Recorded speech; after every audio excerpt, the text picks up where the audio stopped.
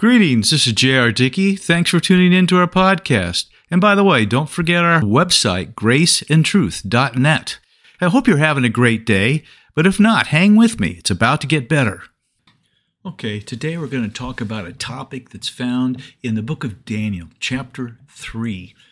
It's something that I think a lot of us are going to need now and in the near future. Let's get started. Daniel chapter 3 starts, Nebuchadnezzar the king made an image of gold, the height of which was 60 cubits, and its width 6 cubits. He set it up on the plain of Dura in the province of Babylon.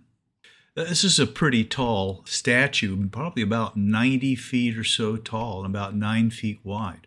God used the Babylonian Empire as a tool of judgment upon the Hebrew nation. For many years, the people of Judah had turned their backs on their Creator. They no longer worshipped Him, preferred the gods of the nations around them. They sacrificed their own children to achieve greater pleasure. Their military had become pathetic in the face of their enemies. The nobility shown and the grandeur built by David, Solomon, and their founding fathers was long gone. The streets were filled with vile displays, and crime was rampant. Prophets speaking for God like Jeremiah and Isaiah and others had warned them for generations to repent, but each generation became more self-righteous and arrogant.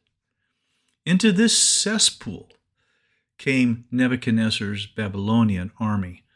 They utterly destroyed Jerusalem, robbed the temple treasury, and carried captive the children of the elite to be servants of their own realm. Now among them were Daniel, Hananiah, Mishael, and Azariah, who became servants and advisors in the king's service. At one point, we read about it in Daniel chapter 2. They were able to save the lives of all the king's wise men by revealing and interpreting his extremely troubling dream.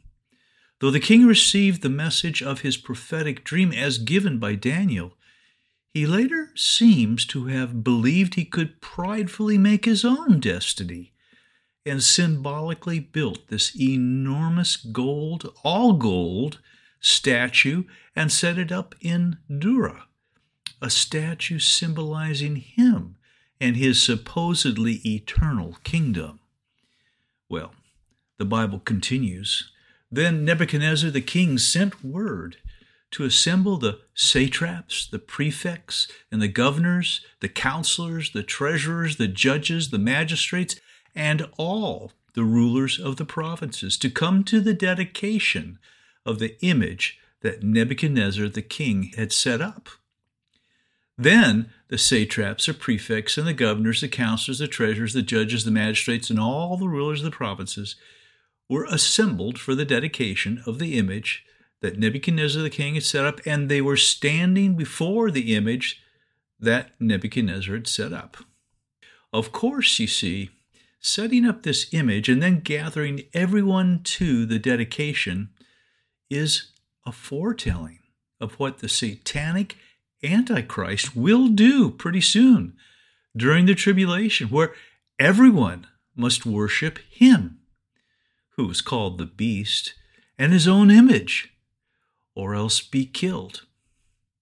The Bible goes on, then the herald loudly called, "To you it is said, O peoples, nations, and men of every tongue, that at the time you hear the sound of the horn, flute, lyre, trigon, psaltery, bagpipe, and all kinds of music, you are to fall down and worship the golden image that Nebuchadnezzar the king has set up.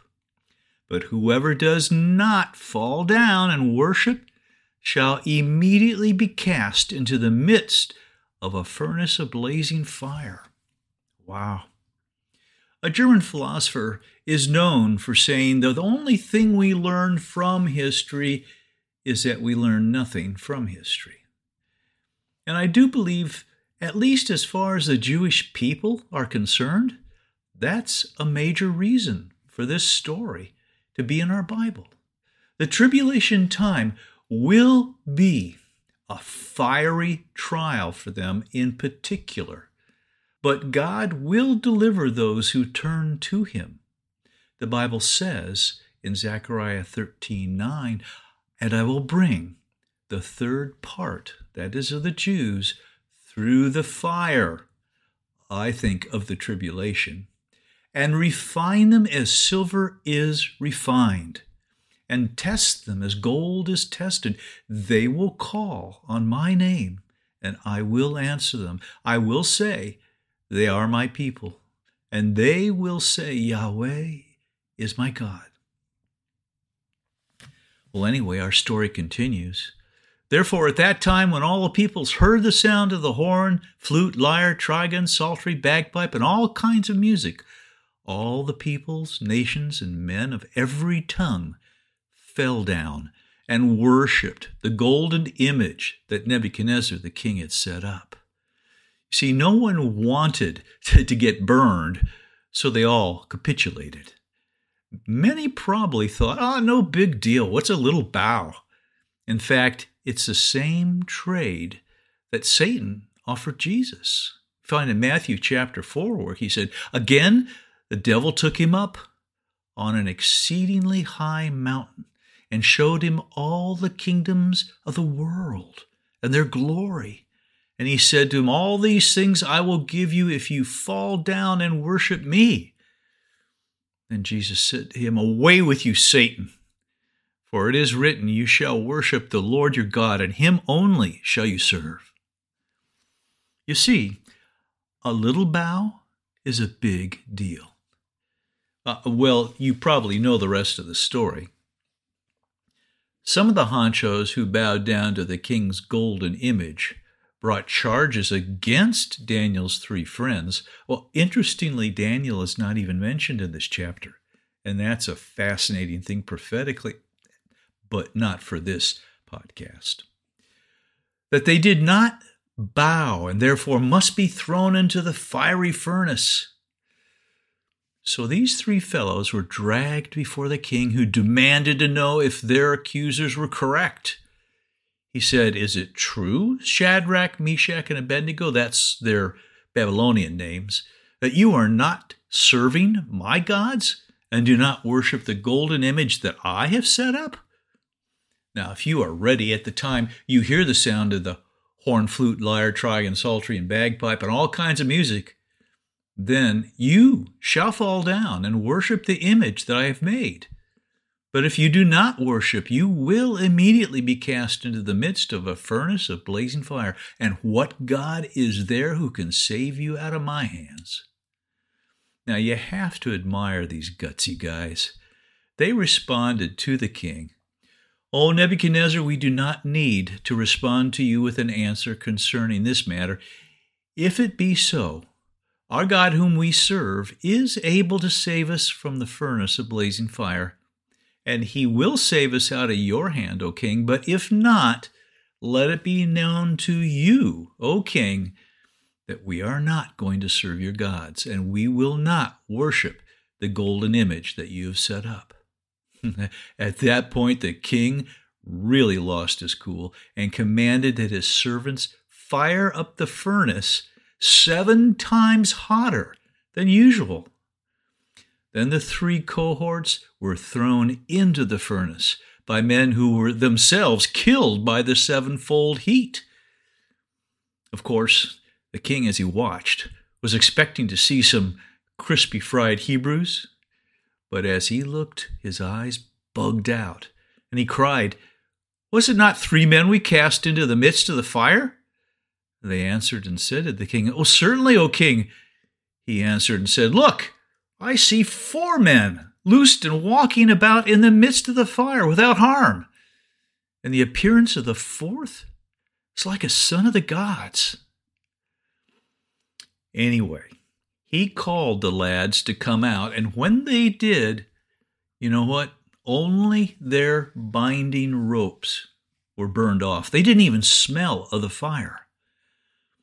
Sure, this is a wonderful miracle, But I want to point out their courage.